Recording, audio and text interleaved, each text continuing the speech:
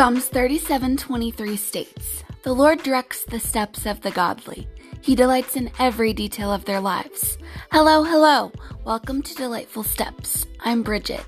This is a devotional podcast intended for Christians wanting to deepen their relationship with God. Each episode is designed for taking steps that delight the Lord. This season features a Bible book study in 1st and 2nd Timothy. This episode's topic is 1 Timothy chapter 6. Let's get started.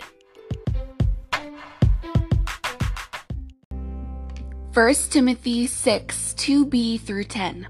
Teach these things, Timothy, and encourage everyone to obey them.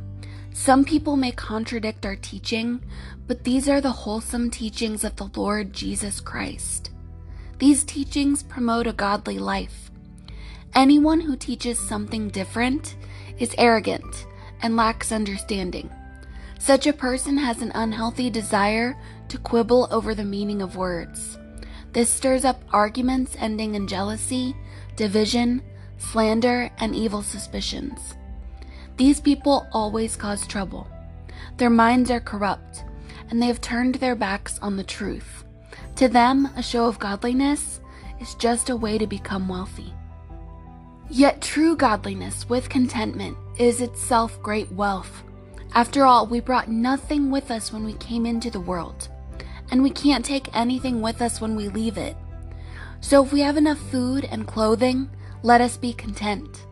But people who long to be rich fall into temptation and are trapped by many foolish and harmful desires that plunge them into ruin and destruction. For the love of money is the root of all kinds of evil, and some people, craving money, have wandered from the true faith and pierced themselves with many sorrows.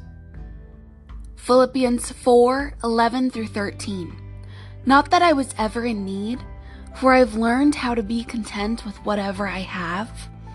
I know how to live on almost nothing or with everything.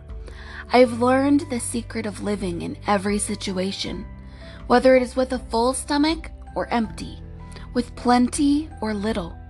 For I can do everything through Christ who gives me strength. Matthew 6:24 through 34. No one can serve two masters, for you will hate one and love the other. You will be devoted to one and despise the other. You cannot serve God and be enslaved to money. That is why I tell you not to worry about everyday life, whether you have enough food and drink or enough clothes to wear. Isn't life more than food and your body more than clothing? Look at the birds. They don't plant or harvest or store food in barns, for your heavenly Father feeds them. And aren't you far more valuable to Him than they are? Can all your worries add a single moment to your life? And why worry about your clothing? Look at the lilies of the field and how they grow. They don't work or make their clothing. Yet Solomon in all his glory was not dressed as beautifully as they are. And if God cares so wonderfully for wildflowers that are here today and thrown into the fire tomorrow, He will certainly care for you. Why do you have so little faith? So don't worry about these things, saying, what will we eat? What will we drink? What will we wear? These things dominate the thoughts of unbelievers, but your heavenly Father already knows all your needs. Seek the kingdom of God above all else and live righteously, and He will give you everything you need. So don't worry about tomorrow, for tomorrow will bring its own worries. Today's trouble is enough for today. As believers, our lives should please God. Our lives should serve God, and our lives should be full of contentment.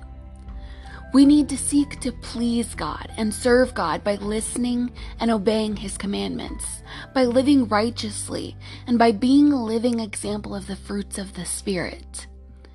We need to be content by being able to live with little or plenty, with living with nothing or with everything, because Christ gives us strength, and Christ gives us all we need. So here are some steps to being content. Step 1, cast your cares. Pray to God. Tell him about your worries, strifes, joys, praises. Go to God when you feel discontent so he can help you. Go to God when you have praises for him. Allow God to be your strength and give you all that you need. Just go to him. Step 2, focus on God. Study the Bible so that you can be reminded that God is with you and will not abandon you, even in trying times.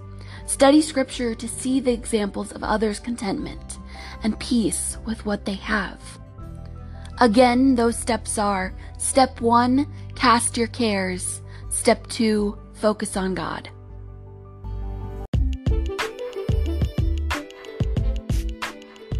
Thank you for tuning in to Delightful Steps. You can follow this podcast on Instagram at Delightful Steps.